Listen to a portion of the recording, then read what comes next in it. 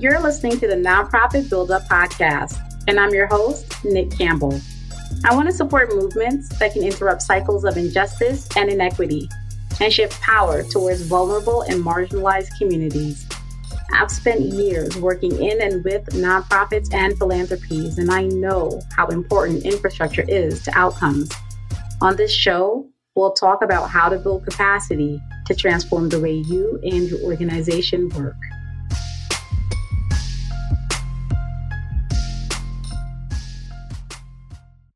Hi, everyone. This week on the Nonprofit Buildup, we're talking with Carol Baldwin Moody, President and CEO of Legal Momentum, the Women's Legal Defense and Education Fund. Carol assumed this role in April of 2018 after serving on the Legal Momentum board.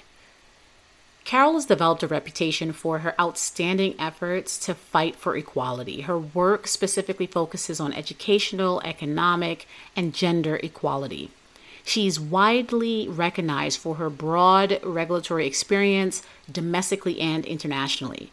With a strong focus on organizational culture, her specialties include expertise in global risk management, regulatory compliance, and corporate governance. Black Enterprise named Carol as one of the 75 most powerful women in business.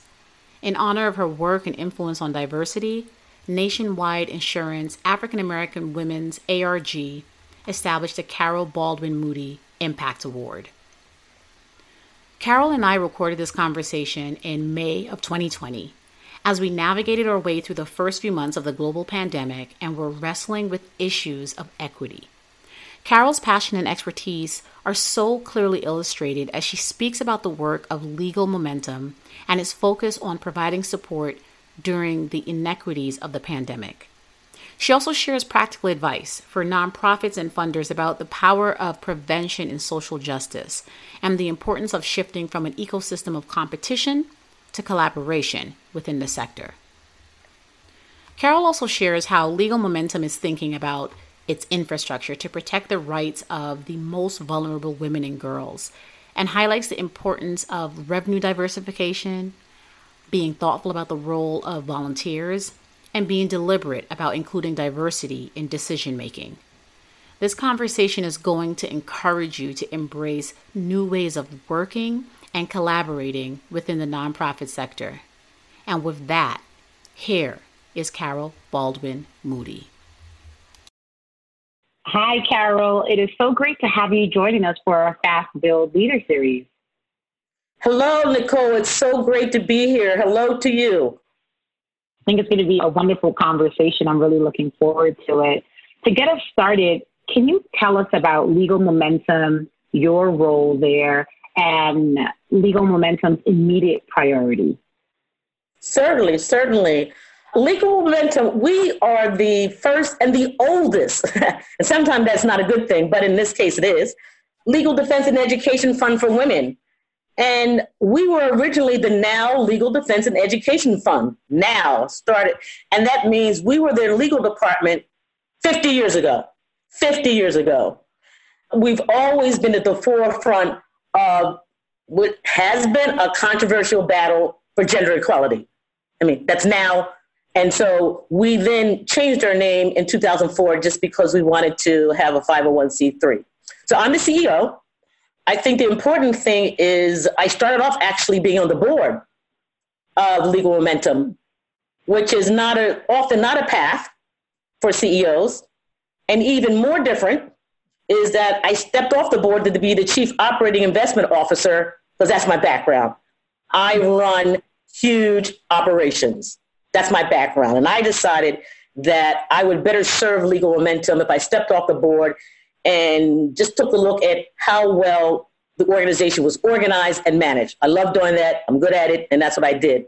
And then one day I was in a board meeting and it was time for succession. And I said, okay, because our CEO went on to do something very specific that we were part of, which is the ERA, the Equal Rights Amendment. We're part of that. She wanted to do that solely. And so she went to do that. And then I came in a board meeting and then they all were clapping like, yay, we have our new CEO. So there it was. That's how it happened. But it's great. And so we're a women's organization. And really what we do is our focus is to ensure economic and personal security for women and girls. And that's a broad statement. That's a broad statement. But we do it because, as we say, we lead, we litigate, we educate, we advocate, and we defend. And the great part about that is that means every aspect of any kind of inequality for women, we can affect. We can affect. So when it comes to, I like to deal with education first, because that is education fund. I'm a strong believer, and we have always been a strong believer, that the best way to serve inequality, any kind of harm, is to try to prevent it. Try to prevent it from happening.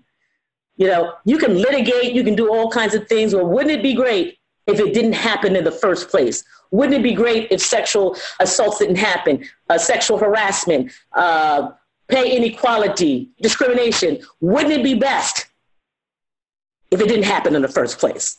And that's our education piece and advocacy, because you can't deal with any kind of issue, as you well know, until you know what the issue is. And we're so good at that, and we're deep at that. And once you know what the issue is, you have to educate the people who are affected, and that's everybody. And that's why our program is really broad. We educate, lawyers, we educate judges. One of our great programs is our National Judicial Education Program, because believe it or not, eventually, if something does happen, a lot of things are going to be right in front of a judge. They're deciding your fate. And we created this phenomenal program where we teach judges how to deal with bias in the court when it comes to issues of gender. Very, very important, because no matter if you have a law, that's good, which we probably help write. But if you get before a judge and they can't apply the law without bias, you haven't done what you're supposed to do. So we focus on doing all those things across a spectrum. We spend time, and it takes time to advocate for new laws. If you know anything about how, legislation is, it could take 5 years. But, here it is 25 years later, and the Violence Against Women Act, which we were the pioneers and part of writing that, it's 25 years later. And what's happening right now? It needs to be reauthorized, and it hasn't. Mm-hmm. And the amount of time and hours and months that we as an organization spend trying to advocate to Congress, the House and the Senate about why, I think the number is more like $100 billion has been given out to organizations because of the Violence Against Women Act. It's huge. It's 25 years old. Mm-hmm. But what happens is, as time goes on, we see where there are weaknesses in the law. We see that they didn't anticipate transgender protection. And so we need to go back and say, okay, this was a great law at the time, but you have to be out there. And the reason why we can be out there is because we have our ear to the ground. We have a helpline that people call in. And we don't necessarily represent them because we have a small legal team, but we're hearing what their questions are, and we tell them where they need to go no matter what state they're in. You're being discriminated at work, this is where you need to go. But out of that helpline, that's where we find out what's really, really affecting people. We find out, for instance, that right now, the most vulnerable women, as you well know, if you're looking at the crisis right now, women are more than 50% of the people who are at the front line. You know that. And sadly, it's just a fact, like you said, is being highlighted, is the most vulnerable women who are being affected. These are women of color, low-income women, immigrants, and transgender. They are being affected the most. And so what we've done all along, and we did something incredible 2 years ago, we put out the most comprehensive, we call it the legal toolkit, that outlines every right a woman has in the workplace in the state of New York. It's 75 pages long. Took 2 years to write it. And that goes back to my education. First, you had to educate. And so we're happy because a lot of those laws we help write. But if you don't know about it, it's not helpful.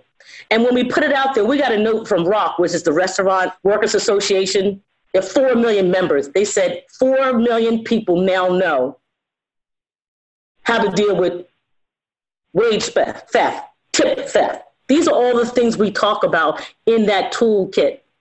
And the great part about it is once it came out, we just got together a bunch of those organizations that are affected, domestic workers. And we said, what's missing? And what are we focused on now? We took that, and in this environment, as you said, it's highlighted, we now have a policy statement saying, hey, we did some good stuff, we had some good laws, but this is what you didn't get to, and you need to do it because we talk about, women's rights during the pandemic and after. This is not going away. Mm-hmm. It is not going away. And like you said, we just highlighted the things that we've been talking about. It's nothing new. It's nothing new. I mean, we put a series of, when this happened, we're lawyers and we tend not to, we got to think and think and think and think. But we immediately created our new series called Element Action every single week, showing where the information is for everybody. And so it's across the spectrum. You may not pay attention, but Title IX, deals with, a sexual assault on campus. The new rules just came out. We fought, wrote papers, told them what needed to be done. And frankly, the new rules, they greatly weaken protections of students. And why would you weaken the protection of students to go back to school in a pandemic? We wrote about why that's an issue. We wrote pay transparency. And we all know, everybody knows what the pay gap is between women and men, but you add race into that picture, the disparity is huge. And so here you have, good laws out there, which we advocate for, like the EEOC, which was collecting data based on gender and race. But then they stopped. They stopped because certain people didn't want them to do it. So we, of course, are opposing their decision to stop collecting pay data because you can't solve a problem if you don't know what the data shows. So we're fighting for that. Mm-hmm. COVID-19, reproductive rights. I mean, come on, of course, we're part of reproductive rights. People don't realize that there are a bunch of states that are using the COVID-19 to stop reproductive rights. We just filed one of the biggest cases, and we joined up with our NOW organization, which is huge case where in Alabama, somebody decided to use an executive order, said, abortions are non-essential. What? So you can wait. What do you mean you can wait? There is no going back. I mean, what are you talking about here? And it is women of color and poor women who are being affected by this. So we got together and we worked day and night on this case to file a brief in the courts to overturn that executive order. It took weeks. The good news is for technical reasons, the executive order went away, but the underlying statute in Alabama, Texas still need to be litigated to protect reproductive rights. So here we are. You thought Roe v. Wade. Here we are. And then about education, one of our newest programs, which I'm really proud of, is our peer educator program. And we put out something just a couple of weeks ago about young girls of color in these times of crises. A few years ago, the city council decided to put together a leadership program for young girls of color. And one aspect of it was healthy sexual relationships. Again, trying to prevent it. What can you do to teach young women about how not to get in these dangerous situations? We started a program a few years ago. It is now off the charts. It started off with 4, and we decided to make it a peer educator program. We would take the young girls of color, bring them in, and train them for 9 weeks, and then they would go out to schools and talk to their peers. Nobody wants to listen, they don't want to listen to me, if you're 15 or 16. Plus they have terminology I never heard of. And I was like, what? And so we started this program a few years ago, and it is now tripled in size. They go out there, and when schools closed, this is what I'm saying, we're always there to pivot. When the public schools closed, we had a bunch of presentations ready to do. And school was closed. Mm-hmm. But then after people got situated, there are a lot of after-school programs, and they said, we need this. People are stressed. Domestic violence is going on. Kids are home. We need to do this. Can you change your program to be 100% virtual? And we did. We are now giving the whole series virtually.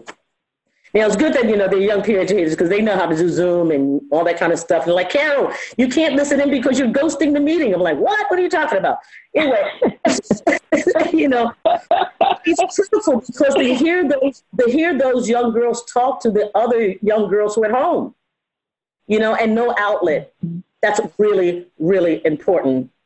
And the last thing I want to say in terms of what's happening with the vulnerable, what we did last week, when we talk about this toolkit that's 75 pages long that tells you what you need to do, we reached out to people who really are in trouble right now. And we had a phone call with domestic workers in New York, Spanish speaking only, with a translator, virtually. And we said, okay, tell us what's really happening. And it's eye-opening what is happening. But we were able to reach out because that's what we do. We have those mechanisms. So we continue to really reach out to the most vulnerable women and girls across the board. And then lastly, ultimately, we do bring litigation. We had 2 of the most important equal pay cases last year. Very, very hard to win. Very, very prominent tech company, can't say the name, and it was clear that it was a woman and a man, same job, different pay. That's common. And at the end of the day, not only did we get her money, but we got them to change their practices. And that's what we talk about. We only take litigation that is impactful because we don't have 60 lawyers. If we take litigation, it has to be something that will impact lots of people. That means that case will affect lots of people. And that's how we choose our litigation. When people call into the helpline, we refer them. But if they call into something, we go, oh, this is big. We have a lot of pro bono lawyers. We get millions of dollars of donations of free legal work. That's how we do it. We reach out to our law firms and say, this is a big case. On one of our cases on sex trafficking, which was all over the news, we're the ones who brought the Backpage case. If you know about Backpage and the sex trafficking, we brought that case. Cost millions of dollars of pro bono work. And because of that case, FOSTA and SESTA, which are the federal, trafficking laws, were passed. So again, we go from education, we advocate. We're the ones who gave the testimony in the paid leave family law for New York City and New York State. They didn't follow everything, but we get testimony, and then we got to review their drafts. They ask us, what are we missing? How can we do this better? So our priorities haven't changed, but every single thing we work on is now at the top. Everything we do. Does that answer your question? No, it definitely does. And what it paints for me is just a really thoughtful organization. So you're able to play the long game, but you're also very proactive. So you're able to say, what do we need right now? And stepping up for the rights of the vulnerable and fighting really hard for them and being creative and focused at the same time. So it just shows just the tremendous history and breadth, what you do and the kind of work that LM is doing now. So thank you for that. I know you mentioned within that explanation that you'd receive millions in pro bono work. And I'd love for you to talk about the advice that you have for nonprofits that fundraise as a significant part of their budget. So in other words, what do you think should be top of mind for them right now, particularly during this time of uncertainty? You've raised at least even in-kind support, millions of dollars, and you're doing such huge projects and work with long-lasting impact. So what would you say to those nonprofits that are also trying to fundraise and trying to affect change? So a couple of things, and the pro bono stuff. So definitely, if you can there are a lot of people, listen, even when times are hard, people like to volunteer. If you don't have any money, that's a way you can volunteer. And to the extent that you can free your staff to do other things because you've partnered, it's really, really important. And you got to think out of the box. I mean, it's easy for us because we're lawyers. So we know what we need. We need pro bono lawyers who write briefs and go to court. We know what that means. But for other organizations, it means different things, and they need to think about what that means because that frees up their resources. So think a little better about what your volunteering support is. The second thing is diversification. Listen, I was in charge of a $300 billion portfolio. I know about diversification, all right? And unfortunately, and we're a victim too, that over time, you rely on your same funding sources because it's easy. It's easy because it's hard to get new funding sources. I'm sorry to say. It's very difficult to get new funding sources. And once you get a funding source, you just stay there. But the reality is, certainly for us and other organizations, as you see who are struggling, we have got to diversify our funding sources. We really do. And I've been talking about that for a couple of years. I mean, for instance, there are a lot of organizations like ours who depend on events, right, as their fundraising. I told you I was in San Francisco. We had to cancel that event. We had to postpone our biggest event that normally happens every year. It's almost 60% of our revenue, the combined events. What do? And that's why, as you're thinking about this, and obviously we're figuring out how to do virtual things, but the point is, I advise a lot of not-for-profits who have gotten, so, okay, we've got this is how we raise money. You've got to think differently. You've got to think more out of the box. And then for funders, you got to, push a little more. I know it's easy to give money to the same people all the time. I get it. I know, I get it. You don't have to do any extra research, but I do feel that I ask funders to, be more thoughtful about where their money should go. We know that there's just like I said, when we were giving out money to invest, there's a finite pool of money. We get it. But we shouldn't have to compete as much as we do to get the money. I think it can be a more collaborative process than it is, because I'm competing. I was like, okay, I'm trying to get money from this, and I'm talking about the big ones, not the little ones. I'm talking, who I'm talking about, the big ones. Yeah, the big A's, the big A's. That, I was the 300-pound gorilla, so I know what it is to be the biggie. When everybody's competing against the biggies, it really isn't the most effective way.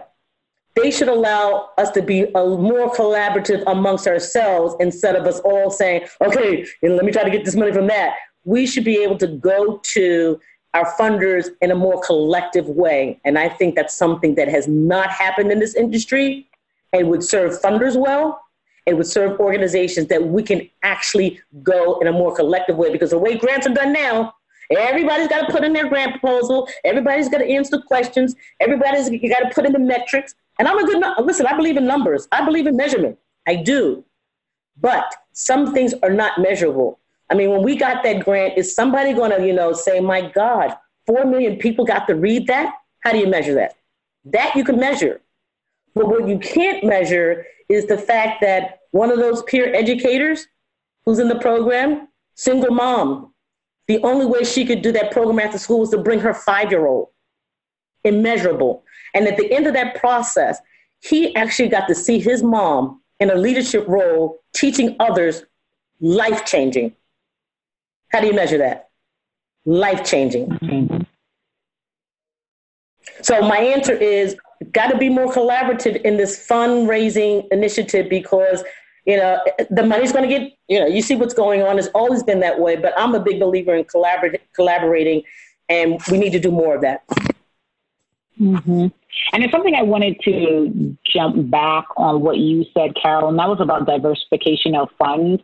You are really just singing music to my ears when you talk about diversification. And I wonder if you could just give some advice to nonprofits that are at that point where they're saying, I only get my funding from one particular source or a couple of sources. I see it a lot, even in terms of government funding, for example, or just working with the same foundations as their funding sources. What advice would you give them to transition out of that and start that diversification process? What should they be looking at or considering? They should be looking at partner with some other organizations. Don't go alone. Here's a good example. There's an organization that's up in Harlem. We're big time lawyers and we do stuff like that, but we actually thought of a way to put in a joint proposal. We are bigger, been in business for a much longer time. Goes back to what you say. Some people don't want to fund new not-for-profits. I say, you know what? Partner with us. We've been in business for 50 years. We know how to run $1 million grants. You partner with us and we put that grant proposal in together. So people need to start thinking that way, because you can diversify by, like I said, I mean, they would get like $25,000 grants. We get $1 million grants. But partnering with us really opened up an avenue that they would not have been able to do. So that's number one. You can partner. And they get different sources that we didn't get because of what they do. And then it just goes full circle. I help them, and we say, oh my goodness, we can see how. So that's number one. You really need to look at partnering with other organizations who have different funding sources, because when you can connect things, you can actually diversify your funding sources. The infrastructure, I mean, raising money when you have a small staff, you get penalized. You well know that. You're in the not-for-profit world. You get penalized when the percentage of time is spent raising money, right, is a larger percentage, and you get penalized because of that. That's the way the not-for-profit, that's how they count it. So, if you're the CEO, I mean, I'm fortunate in that I'm a lawyer, so most of what I do is programmatic. I'm the CEO, but when I raise money, I'm doing it in a programmatic way. I'm not just out there, just raising money. We do it that way. But if you're, you're a CEO of a small not-for-profit, you get penalized if you say 60% of my time is raising money, because those statistics go out there. So that's the other thing. We've got to get the funders to stop using the traditional guidelines on what's efficient. You can't spend more than 10% on this. You can't, I mean, when you think about it, that person who wrote that toolkit for 2 years, we got a grant, but that was only for 10% of her salary. The rest of the time, she didn't work for free, And then you have to think, she didn't. And they don't make that much money anyway. So they don't. These are people who are passionate about what they do. So the other thing is, as you're looking at how you define operational costs, which is the big no-no, I think that you got to really try to look at, what you do programmatically and what you do, that you call operations. I like that, because it really conjures up for me what I talk about a lot of, the ecosystem of actors. So it's not, when you say don't go it alone, it's like, it's not just you. You're a part of a whole ecosystem that's providing resources and benefits to communities in need. So that the more you're able to collaborate with other organizations that, like you said, are getting different or receiving different sources of funding, then the stronger you are. And I know you touched on some of the things that funders might want to do differently, and that's to make sure that they themselves are more collaborative and that they stop using these sort of traditional risk management tools, even though many times they want their grantees to show up as innovative organizations, but then turning back and relying on the traditional risk management tools that are pretty rigid. So is there other pieces of advice that you would say to funders now, in addition to, give more money, but how would you suggest that they show up so that they can support nonprofit sustainability, both within the crisis as well as beyond it? So in the crisis, we see all of this emergency funds, right? Emergency funds. And I don't like that terminology so much, because it makes it seem like it's going to go away, and it's not. So first of all, what I say to them is, I know you want to jump in there and give money, but don't be thinking of it just as emergency funds. I like the term transitioning toward the future, because emergency has a negative connotation to it. And I think then people go, okay, I did it. And also the not-for-profit sometimes look at it that way. Okay, let me get through this emergency. So that's number one. I think that, you stop look. It is an emergency. I get it. But if you're looking at that from a mindset of risk, it doesn't put you necessarily on the right trajectory for the future. That's number one. Sometimes how you call things really makes a difference in the outcome. First of all, whatever you do, because we're moving, please, I say to funders, this is not the time not to continue to fund those who you do fund while we're figuring out new ways. I mean, because this is not going to happen overnight. we've been talking about this for a long time. Infrastructure and what we need to do, particularly those not-for-profits where, they are run by CEOs of color. We've been talking about, just like we talk about diversity. We've been talking about diversity and what that means in the decision-making process for how long? In corporate America, it's no different. It's no different. And I would hope that to the extent that, getting on the board of a big, big, big non-for-profit, you have to have money. Because, board members on not-for-profits, they donate money. So how many of us of color have been around long enough to have that kind of income to put us in the decision-making process on a big, giant board?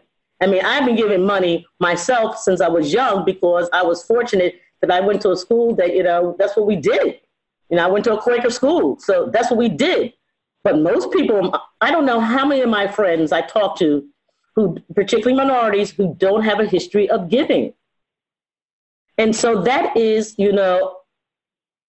makes it difficult for you to get onto a big board and diversify the board. If people don't understand, I'm on a couple of boards.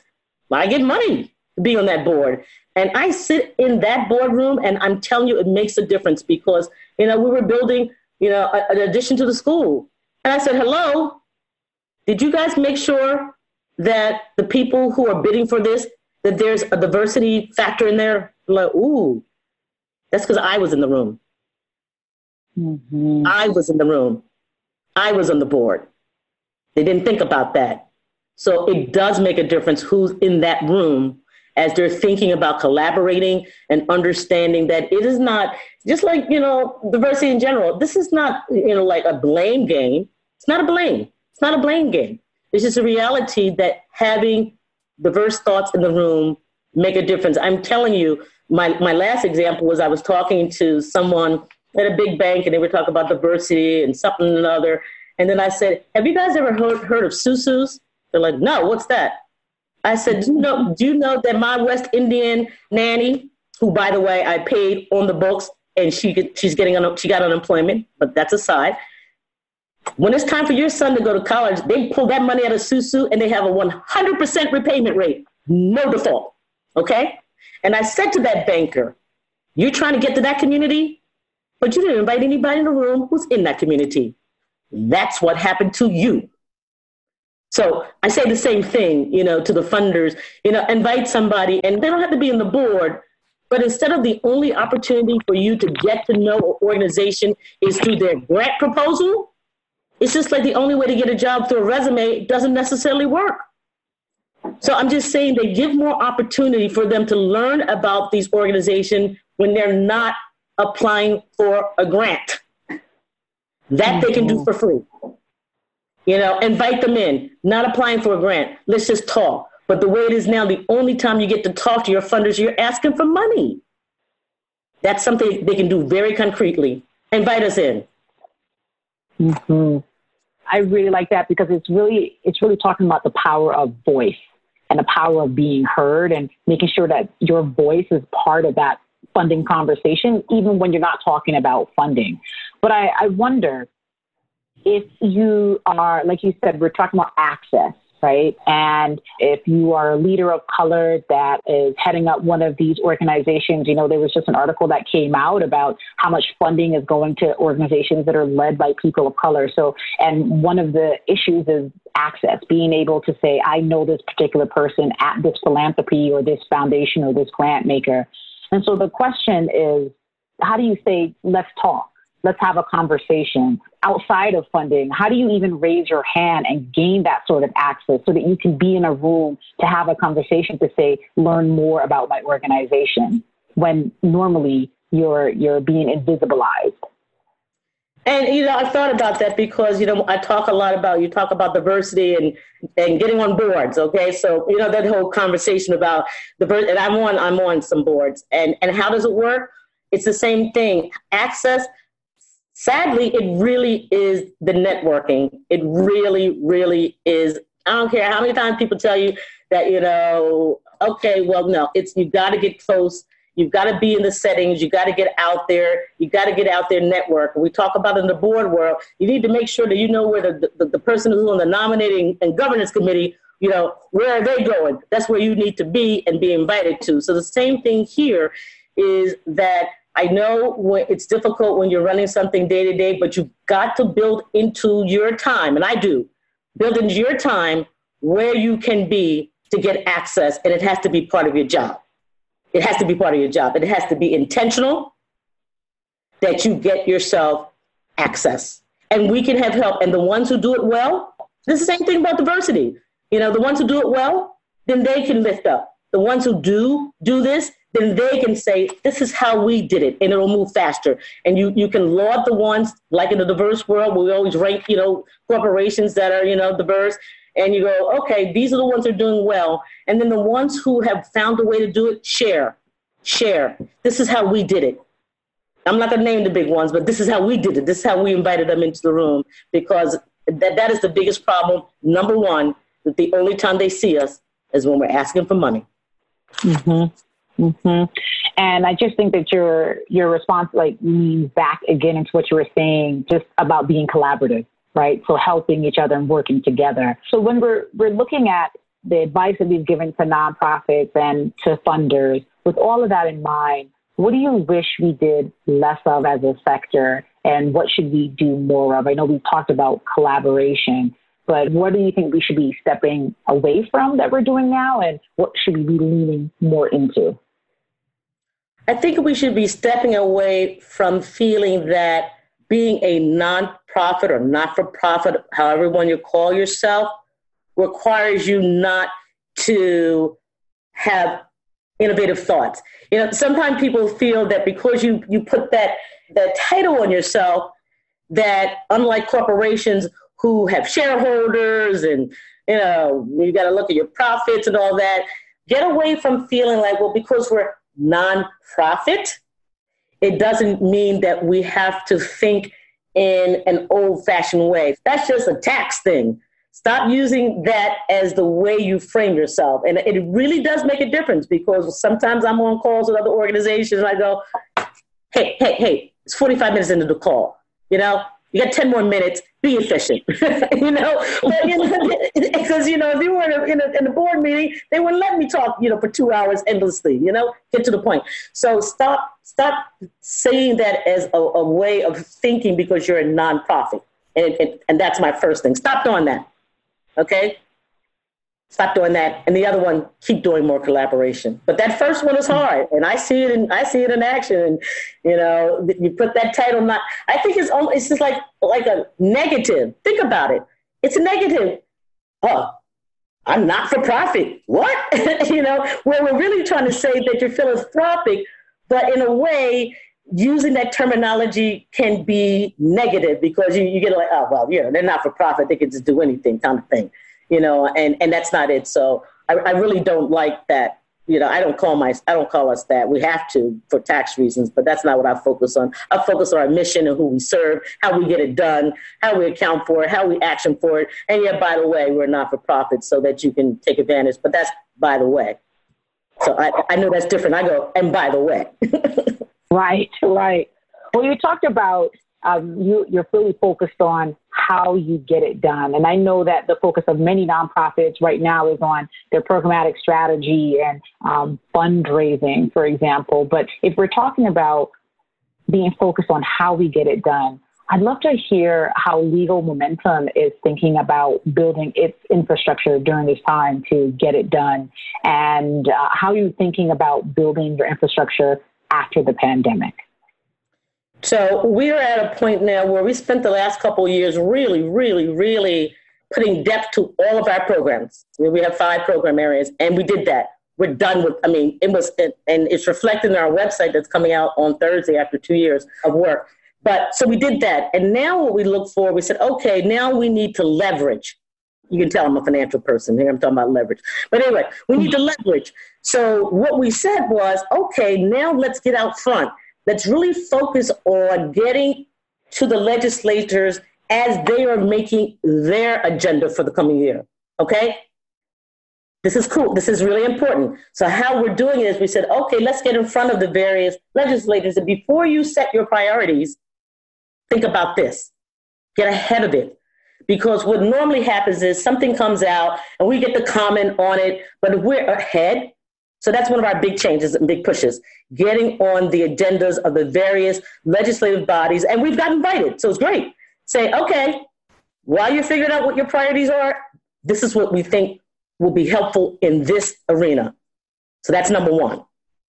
And we've got invited. And we, like I said, normally it's reactive, but we said, okay, we got our programs together, but we can leverage if we can get in front of what's happening. And particularly after the pandemic, where money's going to be an issue, it's going to be even harder. So if we are at the table as they're setting their priorities, this is going to be really, really important when you're in difficult economic times. And unfortunately, as I said, the other thing in terms of building infrastructure, got to find a way to spend more time fundraising. I have to. I do, but I'm going to do it in the way I talked about. I'm going to focus on not just getting 50 grant applications out. Nah, not going to do that. I know that's what people, if you look at the literature, they go, you have to have 10-to-1 ratio of how many applications you have out. You know that whole literature. That's not really, you know that literature, right? And I know, okay, but I'm not going to be doing that. I'm going to be doing what I just said.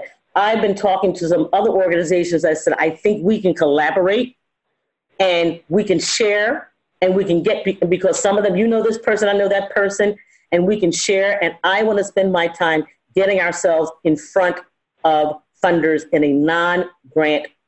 And I'm going to do that. And I started doing it before this happened, but now it's, we had a board meeting like 2 hours ago, and we were talking about that. And then I said to my board, and that's the other thing, is you got to look at who's on your own board. I had to look at who's on my board, right?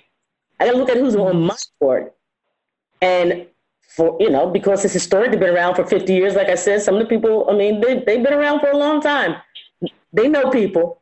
And they said today, and they did, they said today, everybody think about how you can give Carol access to who you know. That's your job. And that was today. Right. That's what you need to do. You need to get, because they are people, they're on a board, which means they contribute money. Your job is to get Carol access. Mm-hmm. So even like thinking about it, when we're talking about building infrastructure, looking at your governance, looking at the composition of your board, and looking at the way that your organization is set up so that you can start to think innovatively and saying, we're going to get, and proactively, we're going to get in front of legislators, for example, or whoever that target audience is before they even start to do their thinking around issues so that we are top of mind. And to be able to have that kind of those systems in place to say, this is how we're going to move forward and impact decision-making is extremely important when we're building out infrastructure. Carol, your insights have been so amazing. I want to ask you a question to help us continue to build knowledge through books and people we should learn from or about to close us out. So what book do you think we should read next, or what artist do you think we should be paying attention to? Does it have to be in this space or just in general? Just in general. Well, when you asked me that question, I was very sad. I was very sad because I'm old school. I read hard books. I don't read online. I'm sorry to say, I read books. I go to my local bookstore. I buy used books, and then when I travel, I give them away. I travel when I finish, and I'm a speed reader. I really have. I am really, really, really. And I haven't been traveling, so I haven't gotten a chance to read the book I wanted to read next by Colson Whitehead. The Nickel Boys. The Underground Railroad. I don't know if you got a chance to read it, but I know. I should just go on Amazon and order the book, but I'm so tired of being online that I haven't done it. But you have inspired me because I now have it. Here it is. I cut it out of the New York Times this weekend, and I'm going to paste it in my little office, and I'm going to order this book. I'm going to order this book before the week is out. And why do you think we should read Nickel Boys? I'm just fascinated about young Black boys, and particularly what's going on with Black Lives Matters, and look at what just happened last week. I have a young son. He's not young anymore, but I have a Black son, and to see how things start and where it all starts, is really, really important if we're going to get ahead of what continues to be a crisis in the United States. And it is a crisis, that's why. I mean, and I see it in my own work. Unfortunately, what's going on now is just shining that, a lot of this racism is still there. It's still there. Mm-hmm. It's still there. It's just that, it's coming out in a different way. And so, when I look at the headlines and he is a master storyteller, I just want to get into that. And of course, my other book that I tell everybody to read is Just Mercy by Bryan Stevenson. Everybody should read that book. Everybody should read that book. Okay. I know they made it into a movie, but everybody should read that book. Okay. So we've got two really outstanding recommendations, Nickel Boys by Colson Whitehead and Just Mercy by Bryan Stevenson. Yes. So, they'll make you sad, though. I mean, in some ways, they make you sad, because Just Mercy is just one of the most, but it's true, but it just has, as sad as it is, but I mean, obviously there's a positive part, about the work they're doing, but I still recommend them. Mm-hmm. Yeah, we definitely need that knowledge, and particularly now. So thank you. And, you shared such knowledge and so many insights that I know leaders can practically use in their own organizations to help them build bravely. So thank you so much for joining us today, Carol. Thank you for inviting me. I really, I just thank you for getting this out and getting the word out and us helping each other. So thank you so much. Yeah, of course. Bye-bye.